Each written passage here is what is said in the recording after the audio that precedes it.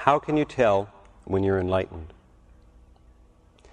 I recently received a letter from one of my students who was informing me that we were no longer going to be studying together, which is fine. In my estimation, a healthy spiritual community is one in which there are constantly new students coming in and other students going out. Some of the students who go out will go out for a while and come back, some won't. A spiritual community is not a place that you are to come to and stay. It's a place like a college or a university that you come to for a while. There should be absolutely no shock value in anyone leaving at any time, because from a Zen point of view, they were never here to begin with. So how could they leave? Or from a mystical point of view, they were always here long before they arrived in the physical, and simply because their body goes elsewhere, how could they go? So when I receive a letter from someone telling me that they're moving forward, I always feel very positive about it, whether I've known them for a short time or worked with them for years and years. I think it's a very healthy sign. It's a sign that we're doing something right. If everyone was staying, there would be a problem, there would be an imbalance. The letter I received from one of my students was informing me that she had attained enlightenment, and I had received 2 other letters over the last several months from 2 other women who had also informed me that they had attained enlightenment. They all live in San Diego, and they're good friends. Now, since they've attained enlightenment, they of course no longer feel the need to study with me, and I agree. Once you've attained enlightenment, I wouldn't be much fun. Although actually, if you actually attain enlightenment, or let us say when you do, I think we could have a good time together. At that point, then we might be able to sit down and talk for the first time in a new way. But I've noticed the pattern with these individuals is when they attain enlightenment, rather than at that point coming and sitting down and for once we can communicate on many levels or go beyond communication, they tend to always leave and write me usually a very nice letter thanking me very much, but telling me that now that they've attained enlightenment, they have to go off and teach or do whatever they're going to do. And of course that naturally, from my point of view, prevents me from discussing the matter with them. So in other words, it's kind of interesting. I get this very nice letter, and someone says, "Thanks, Rama, I've attained liberation now, and I'm self-realized, and I'm on my way. And you've been such a help, and I experienced so many good things with you at Lakshmi. It just made all the difference. But now that I'm enlightened, I have to go on my own way," which I understand. However, I think that if their enlightenment was solid, they might come in and chat for a little bit, and we might have some fun, go out to the desert together or something like that. And they could show me what they know, and I could show them some new things maybe. So it makes it difficult from my point of view, and very easy from their point of view, to feel that they're enlightened, since there's no one who can possibly criticize you or ask you any questions, since you remove yourself from that possibility. Now, the question that this brings up, and I'm not making fun of them at all, but these are serious questions, is how can you tell? Well, in the letter, one of the women and one of the other ones also had stated that when they're with people now, people see light around them. Sometimes people see them in meditation dissolving and disappearing. And at other times, they feel that they're going into samadhi. So they have now deduced that they're enlightened. Sometimes one of them said when she walks in a room now, the room kind of lights up. Well, these are not at all signs of enlightenment and should not be misconstrued as such. Any student who studied with me for any length of time will begin to notice these things happening. People who have some subtle physical vision will see light around you. If they don't, you're not doing something right. Anyone who watches you meditate, after a while, will begin to see a dissolution of your physical form. This simply means that you're doing a very good meditation. It's not a sign of enlightenment at all, in my estimation. You may be able to go into samadhi. There are many stages and many levels of samadhi. Patanjali outlines 4. And the initial stage of samadhi is very easy to go into, and I would hope any of you, after a couple of years, could go into some basic level of samadhi. I don't even usually call that samadhi. I just differentiate between Salvakalpa and Nirvikalpa samadhi. But there are lower samadhis, which I just consider good high states of meditation. So, from my point of view, these are not at all signs of enlightenment. They're signs of a person making healthy spiritual progress. I have no objection at any time to someone attaining enlightenment. I'm working very hard for it, nor would I in any way feel threatened by it or feel that I would want to hold anyone back. For me, it would be very exciting to see, and when I do see you attain enlightenment, that would fulfill my purpose. There's nothing I would like better, and then I'd have someone to play with on other levels. So I would like that very much. So I never want anyone to feel that because I suggest that someone might not be enlightened who thinks that they are, that in any way I'm trying to hold anyone back or be an authority figure. I'm essentially your friend. And as a friend, I will help you in any way I can at any time to broaden your awareness. But part of being a friend also means that you have to be honest with people. And so I try and be honest when I can be, when people are interested in hearing about it. Now, my question is not so much having to do with these three individuals. I wish them well, and they're very nice people and good friends of mine. And interestingly enough, they were all Buddhist monks in past lives and had done a lot of meditation. I personally don't feel that they've experienced a significant enlightenment. I feel that they've done some good meditation. They've learned. Anyone who sits here, when I demonstrate the siddhas over any period of time, should after a while be able to do a few of the things that I do. Make rooms light up and, basic things like this. But these are not signs of enlightenment. In my case, enlightenment came long before the powers did. The powers are of a secondary nature and should never be confused with enlightenment. They're interesting. You can develop many powers, impress people with glowing lights and things like that. There are lots of teachers who do that. But I don't consider that to be enlightenment at all. That's what we call in the trade special effects. And these are nice people, and they really believe that they've attained enlightenment, and they're not being overly egotistical. I think they're just generally confused as to what enlightenment is, perhaps. So that's what I'd like to talk with you a little bit about. How can you tell if you're enlightened? Enlightenment means the total dissolution of the self in the white light of eternity. It doesn't simply mean that you can sit and go into samadhi and have a very high meditation. It means that there is no longer a personal self. In the period of spiritual growth, you will go through many different selves. So simply because your old self is gone and a new self has taken its place, that's absolutely no sign of enlightenment, in my estimation. Enlightenment is difficult to discuss, of course, because there are different types of enlightenment, we could say. There are the enlightenments that occur every day. When we meditate, that's a type of enlightenment. When we just perceive something in a new way, that's a type of enlightenment. There are satori illuminations when we have a very high meditation. And classically, when you have a satori illumination for about 40 days afterwards, you will be in a very high state of awareness. You experience satori, you go into a type of enlightened state.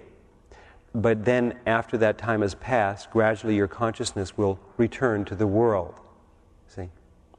Enlightenment, from my point of view, does not involve going into samadhi a few times or having a few satori experiences.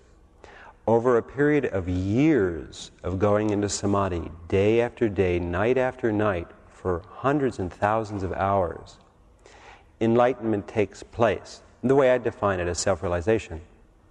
That is to say, enlightenment doesn't simply mean that you've gone up a few times and seen the white light of eternity and merged with the all. I would say that's a basic level of samadhi. Enlightenment has to do with the erasure of the samskaras, the past life tendencies. After you've gone into samadhi for hundreds and thousands of hours, many, many times over a period of years, as is described, let's say, in the biography of Ramakrishna. Ramakrishna didn't suddenly become enlightened. We had years of him meditating, seeking, crying to Mother Kali, going in and out of samadhi, and he would never have referred to himself as enlightened, certainly in those early stages. But after many years of this process, he was enlightened. He was no longer a finite individual. From a distance, an enlightened person will certainly look like anyone else. If you can't see, they'll look like they have a body. If you can see to an extent, you'll see them glowing at times they may not.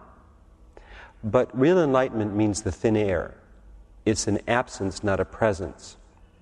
It means that all that is left is a thin shard, a strand of personality which changes constantly and which is essentially very, very childlike. Although it can assume any form necessary. It can be powerful or benign, compassionate or frightening, whatever it's necessary. It's like an enlightened person is the supreme actor or actress. If you ever want to study acting, you should be around an enlightened person for a while, because all they do is play roles, since they no longer have a self. They play thousands of them upon the stage of existence. Each one is different for each person they're with. They not only play a role in the way they speak and the way they act, but inwardly they actually appear differently to each person. There's a marvelous section in one of the Castaneda books where Carlos and Don Juan are out walking around in the Sonora Desert, and it's nighttime, and they come across 4 travelers, 4 men in the desert, who are all apprentices. And Don Juan meets them, and they meditate together around the fire, and the 4, plus Carlos, all look at Don Juan, and when they see Don Juan performs a little mysticism for them, and they all see him very differently. Each sees a different face, a different mode of dress. What's occurring is the enlightened person is acting differently for each one. An enlightened person actually becomes whatever you want, in a way. They assume whatever form you choose. So it's possible for them to appear differently to thousands of people simultaneously. But if you really research them, if you go inside them, you'll see that there's no one and nothing there anymore, which is a way of saying there's simply no way we can talk about it. It's not as if there's a nothingness, it's not as if there's a somethingness. Enlightenment doesn't come easily. It comes over many lifetimes of spiritual practice, and in most cases, in the lifetime that it occurs or recurs, a person will spend many, many years in contemplation and meditation, hundreds of thousands of hours in self-giving. They'll lead a very high and very pure life, and it will take a long time for them to either attain enlightenment or to bring it back. A tremendous amount of self-giving and dedication is necessary beyond the point of exhaustion for years and years. In my own case, of course, enlightenment came back from past lives, but even so, in my own case, while there were certain indications early on in my life that I was drawn to the Far East and things, I really didn't become overtly interested till I was 15 or so. There were many years of dabbling and researching, trying different things, experimenting, and then, of course, at the age of 18, I started to meditate every day and started to go into samadhi right away. But even so, I would have never considered it samadhi. It's what my friends are describing. They're very powerful meditations. People would have seen me glowing and so forth. But I had no way of integrating that with my world. I was still a person. These experiences went on for 11 or say 12 years. I would say 12 years of that experience every single day, many times a day. I joined a spiritual community when I was 19 and devoted 11 years of my life to it, of doing constant service to others, meditating day and night, sometimes meditating with my teacher for 12 hours or 14 or 16 hours in a row. Not that time is a requisite, but I'm just trying to give you a tone or a description of what's necessary. I struggled with my fears, I struggled with my doubts, I struggled with my ego. All the things that all of you are going through, I watched myself go through. I didn't have an easy ticket to enlightenment. I cared a great deal for my teacher, and I cared a great deal for meditation and for self-giving. But I was very selfish and had many sides I didn't particularly like, although I had a nice heart. I liked my heart, the part of me that loved. Gradually over the years, I watched myself change and develop. Then after about 12 years, I left my teacher and went out on my own, you might say, when I'd reached a point where my own level of advancement far transcended the teacher I was working with, who was not a fully enlightened teacher, but a very powerful occultist, a mystic, principally. Now, even at that point, I told my friends I'm not self-realized. Some had come to study with me. And I said, now, I have to be honest with you. I can't claim to be self-realized. I am going into samadhi on a regular basis, but I'm far from that. So then there came a period of several years of meditation and constant self-giving, literally 24 hours a day, running a spiritual center, announcing quite blatantly that I wasn't self-realized, but that I had developed certain powers which were starting to return, and that I could guide a person to the level, obviously, that I had reached, but no further. And then after those years in constant meditation and trying for people and literally giving them my life and everything I had, every day, nonstop, day and night, the old self dissolved completely. It just went away. I'd gone through hundreds of selves over this period of 14 or 15 years. And finally a day came where I said to my friends, well, he's gone. Enlightenment is all. Now, even once that's happened, I continue to see growth and change. There's no end to enlightenment. But let's say if I was following the definitions of Shankara or Patanjali, who I believe were actually self-realized and could speak eloquently on the subject, I'd classically fulfilled their definitions of enlightenment. And this is 15 or 16 years now of constant meditation, where there was nothing else in my life but that. It may take someone else less time, I don't know. The lessons that were learned, the states of consciousness that were experienced, the thousands and thousands of hours of meditation, of pilgrimage, of traveling, of so many things, culminated eventually in realization, which I can honestly say I had nothing to do with. But I developed phenomena early. I had psychic powers, my God. After just a year or two of meditation, I was going into samadhi immediately because of past lives of liberation. So when someone writes me a letter and says that they're enlightened because they see that the room is lighting up around them a little bit, or they're going into a basic level of samadhi, I would say they're having some enlightening experiences, but they're not enlightened. And the only thing that troubles me is not them going out on their own. That's fine if they feel that that's what they should do. I respect that completely. But what troubles me is they're not going to go any further in their self-realization. Because if they really believe that they've gone about as far as they can go, that's where they'll stop. And these are very nice people, as you are nice people. And all I can tell you is to never stop, that there's no end. That enlightenment and spiritual liberation and realization are not quantifiable.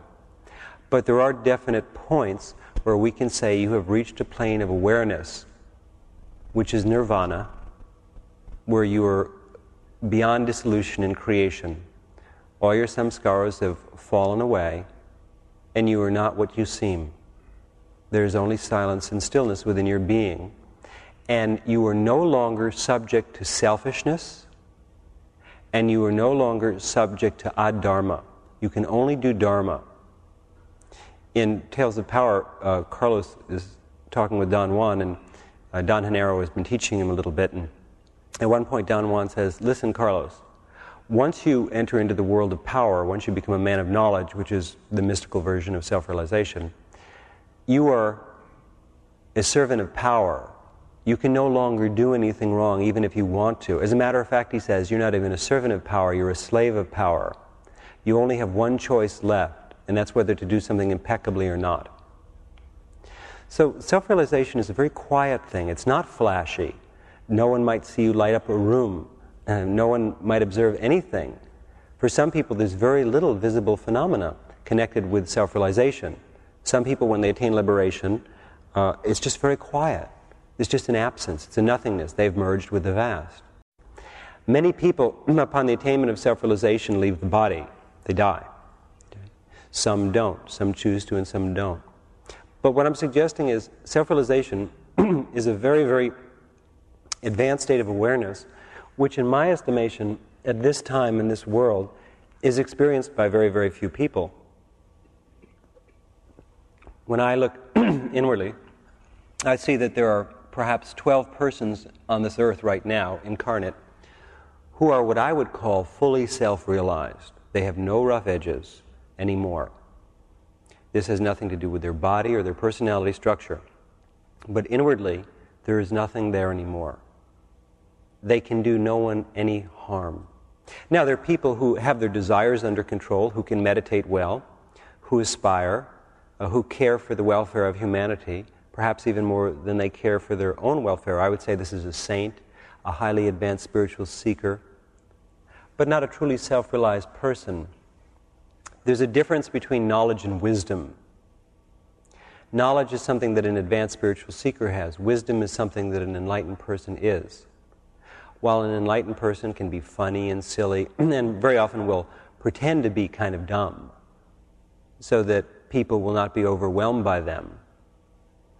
They sort of do the Columbo routine, where Columbo pretends that he's not too smart, and that way people don't think he's too smart, and then he outwits them that way as a detective. So part of being an enlightened person is what they call in the I Ching veiling the light. Very often you have to present yourself in a form that people can deal with. In the Bhagavad Gita we see Krishna and Arjuna cruising along in the chariot. And at one point Krishna reveals to Arjuna his universal form. He just shows him his enlightenment, and Arjuna is flipped out by it. Arjuna can't handle it. He says, Krishna, turn it down. It's too bright. There's too much light. I'm seeing eternity. I don't know what to do with all of this. Up to that time, Arjuna just thought that Krishna was his charioteer and a spiritual friend. So in other words, it's something that the enlightened person can turn on and off. You don't reveal it to everyone. And even those who see it, they may think that they see all that there is, but they don't. How will you know when you're enlightened? You won't care. It won't make any difference. There won't be any sense of having to go any place or do anything. All there will be is emptiness. There will be no one home at your address. When you sit by yourself, there'll be no feeling of accomplishment or loss.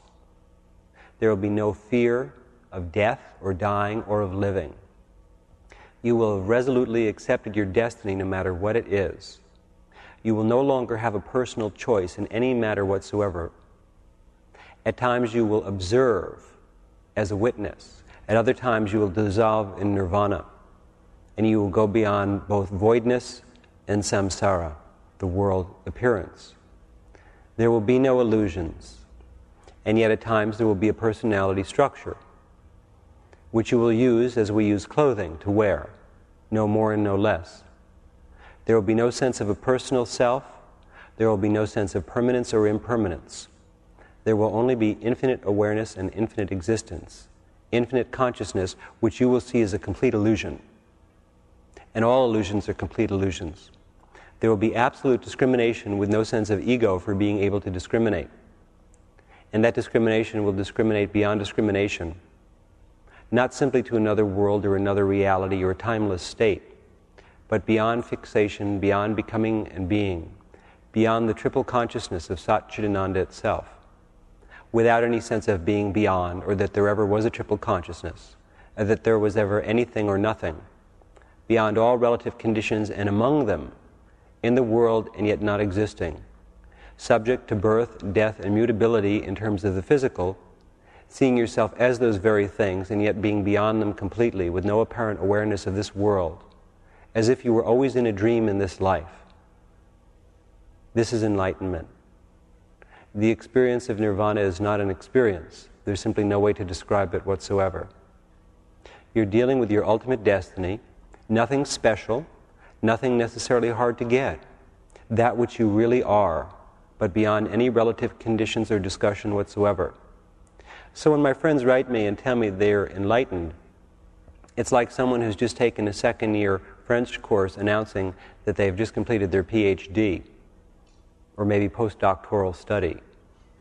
And while I appreciate their observation and I'm glad that they're making good spiritual progress, certainly there's a tremendous difference between what I and tradition defines as enlightenment and their version of enlightenment.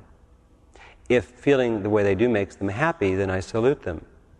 If it inspires them to make more progress, then that's fine. But it certainly is not a classical self-realization in any sense of the term. And I would do you a great disservice to tell you that it was. When a person attains self-realization, it's no big thing at all. It's not important. It's irrelevant. It has no relevancy whatsoever, and as long as it appears to that individual, they have definitely not attained self-realization. It's just a way of talking about something that's undefinable. It just means that you've gone home, no more, no less. But at the same time, it's subject to scrutiny.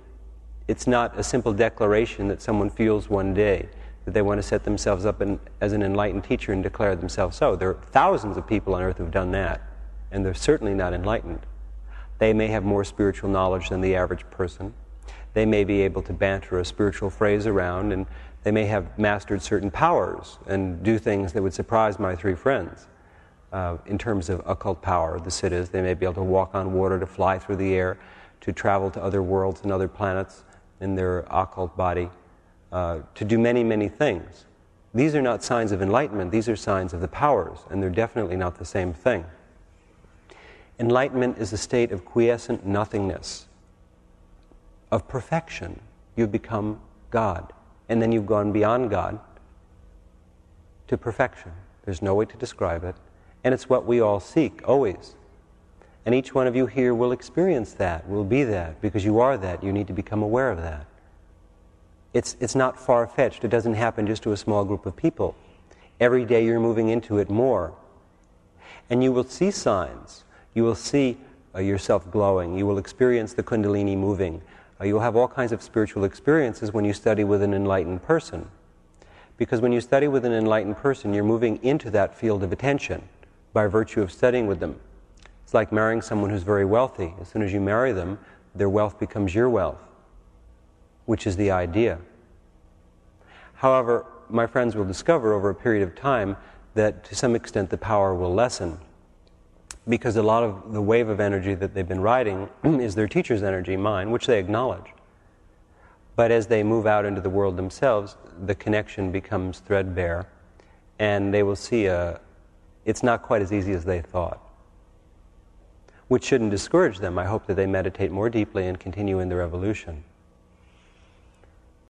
So, if you want to be honest with yourself, if I'm going to be honest with you, and we must always use honesty as our basis for communication, the process of self-realization is very sophisticated and very complex. That's what we study together, and it gives us wonderful lives. We see things and feel things sometimes in a half an hour or in a second that other people don't see in 100 lifetimes, in terms of ecstasy and bliss and awareness. But still, that's not enlightenment. It's a step along the path. When you become enlightened, I will be the first to tell you, if you haven't told me first. I'll know immediately, and I'll come by, and we'll go out to the desert and have a good time. Okay, we'll go on an adventure. Maybe you can help me with my work. I'd appreciate that, or maybe you'll just feel it's your destiny to go off on your own. But there's no competition. It would be a wonderful thing. It would help others tremendously. And I expect that that will happen to many of you in this lifetime. If there doesn't, then it's because you didn't try hard enough. Because certainly many of you have the ability within this lifetime. But it will be many years still. And to think that you've done it beforehand is only to do yourself a disservice, and those you could have helped if you had kept on studying a disservice. Because you will not reach them, you will not help them, because you short-changed yourself and the world by cutting your education short. It is of no matter or importance to myself who a person studies with, since I'm no one, and we're all no one. Wherever they go, the Dharma will take them. Whatever they do, the Dharma will do.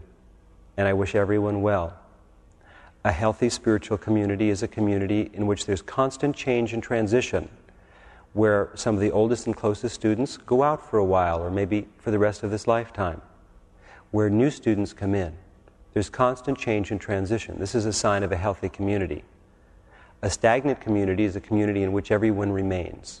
There's no change, there's no growth, there's no new students, there's no transition. There must be transition.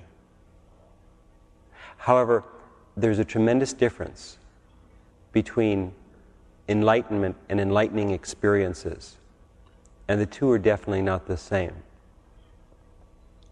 How can you further your progress in self-discovery? How can you do all you are capable of doing? And this is the question that we have to ask of us, those of us who are on the pathway to self-knowledge. There's a feeling in the heart that's of primary importance in self-discovery.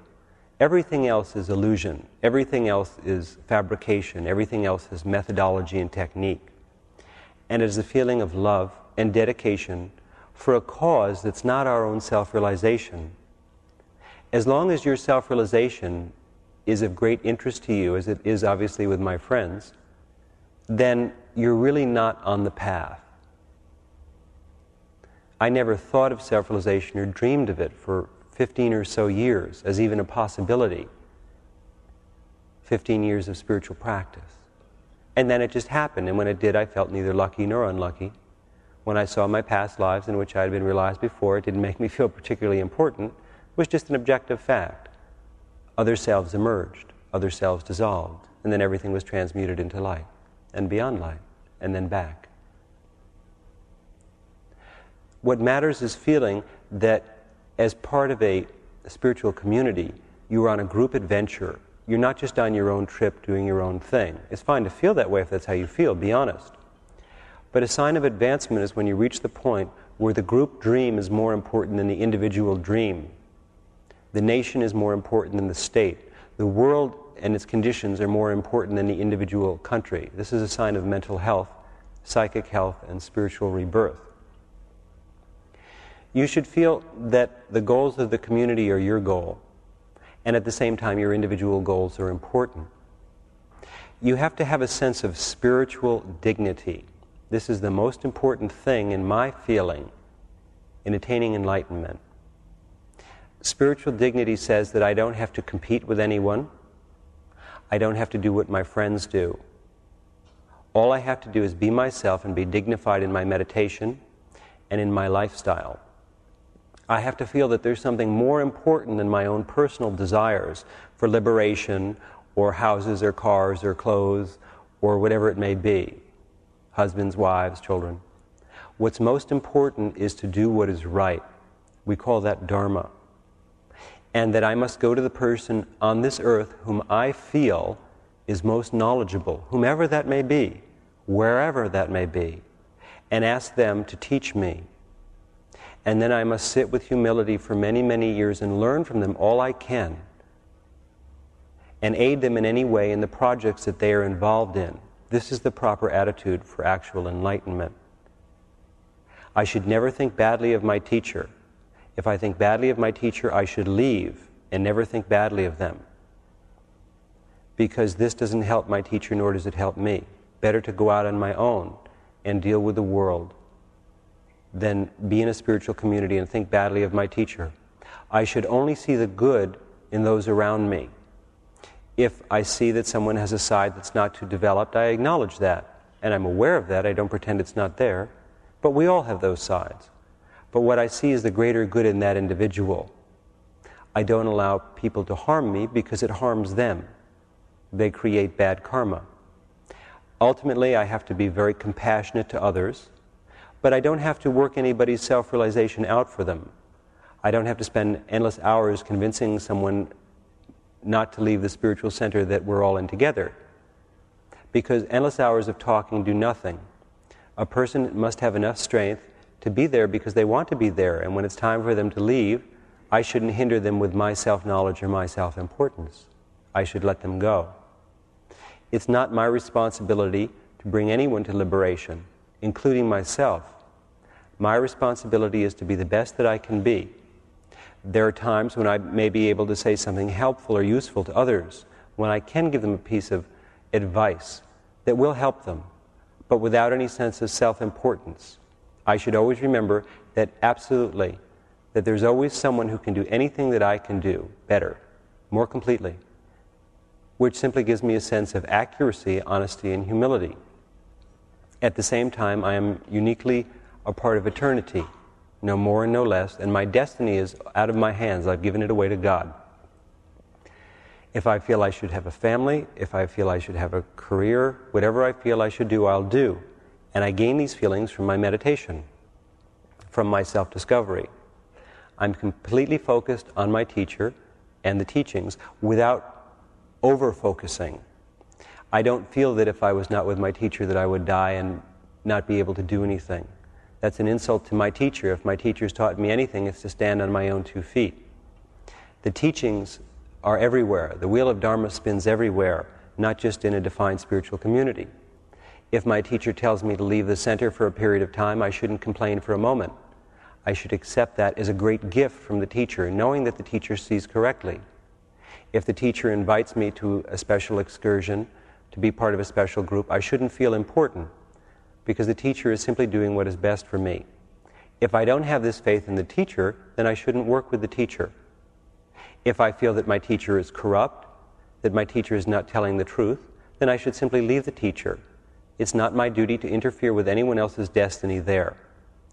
That's not respectful or correct. Because perhaps for them the teacher is still important. Perhaps for me the teacher is no longer important. It's best not to criticize, it's best to live and do that which is positive. I feel that my teacher and I are connected beyond life and death. If the teacher is really my teacher. In other words, once you've found the teacher who leads you to realization, then that teacher will be the one. Whether you reject them or accept them, it does not matter.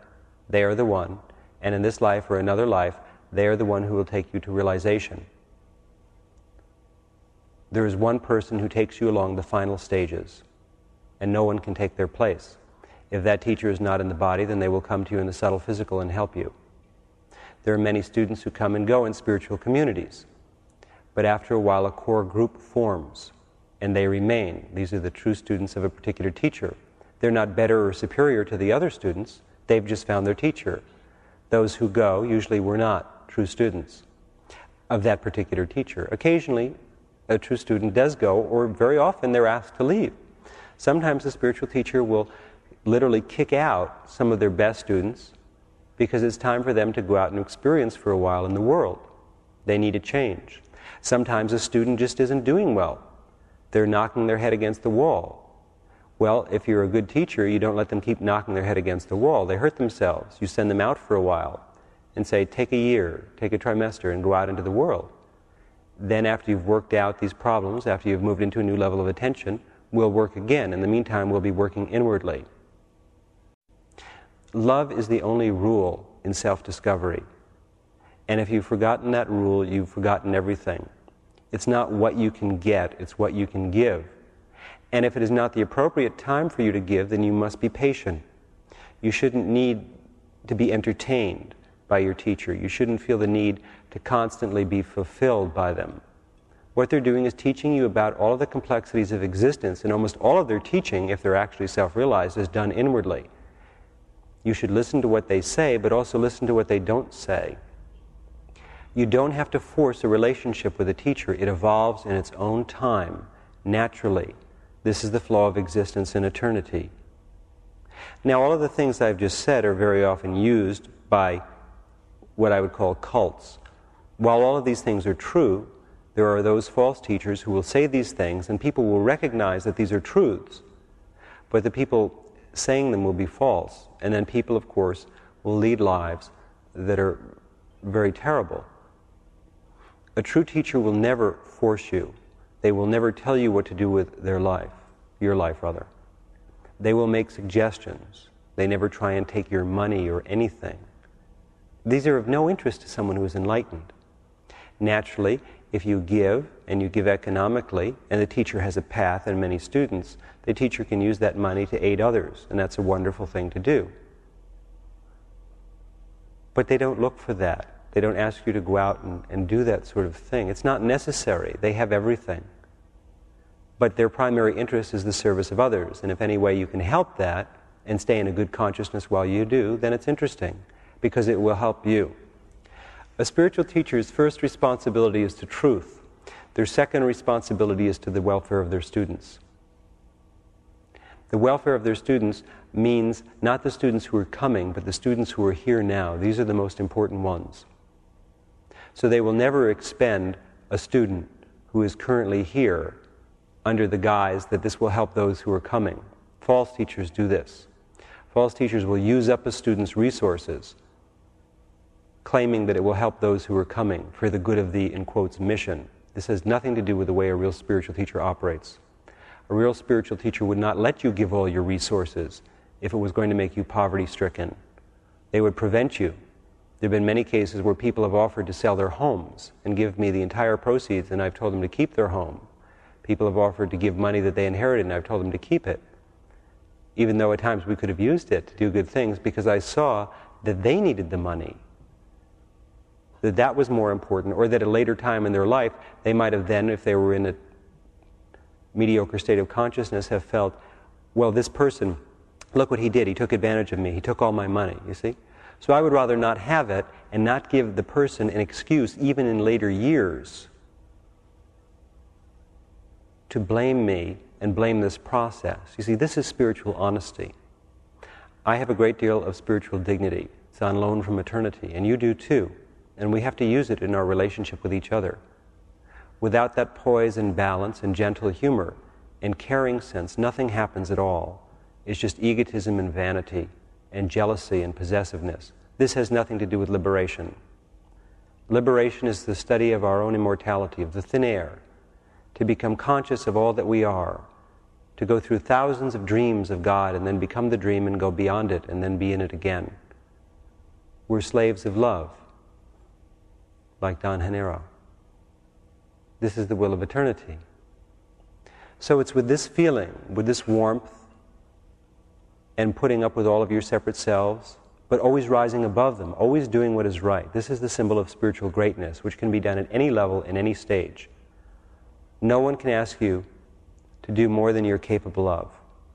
All you can do is all that you are. But to not do that is to deny truth, to deny yourself, and to make yourself unhappy. So to attain liberation, then, you must be very patient and feel that there's no rush, that it's not an issue. The issue is to be impeccable, to do each thing in your life, your relationships, your bookkeeping, your house cleaning, your job, your spirituality, your friendships, to do everything perfectly, to bring your best to it, to meditate each day as deeply as you can. No one will ask you to do more than you're capable of doing, and you will be forgiven no matter what you do if you study with a true teacher. Even those who destroy a teacher, the teacher forgives, because we understand. But that's really not necessary. What's necessary is for you to aspire, to meditate, to rise to higher levels of attention, to cultivate humility and purity and integrity. Then when self-realization comes, it comes by itself. It's not a matter of glowing lights or people feeling a little kundalini coming forth from you. I could take you to India now and introduce you to hundreds of occultists who could do 1,000 times more than that. People who can lie on beds of nails, who can project their bodies, who've mastered the etheric double, all kinds of skills.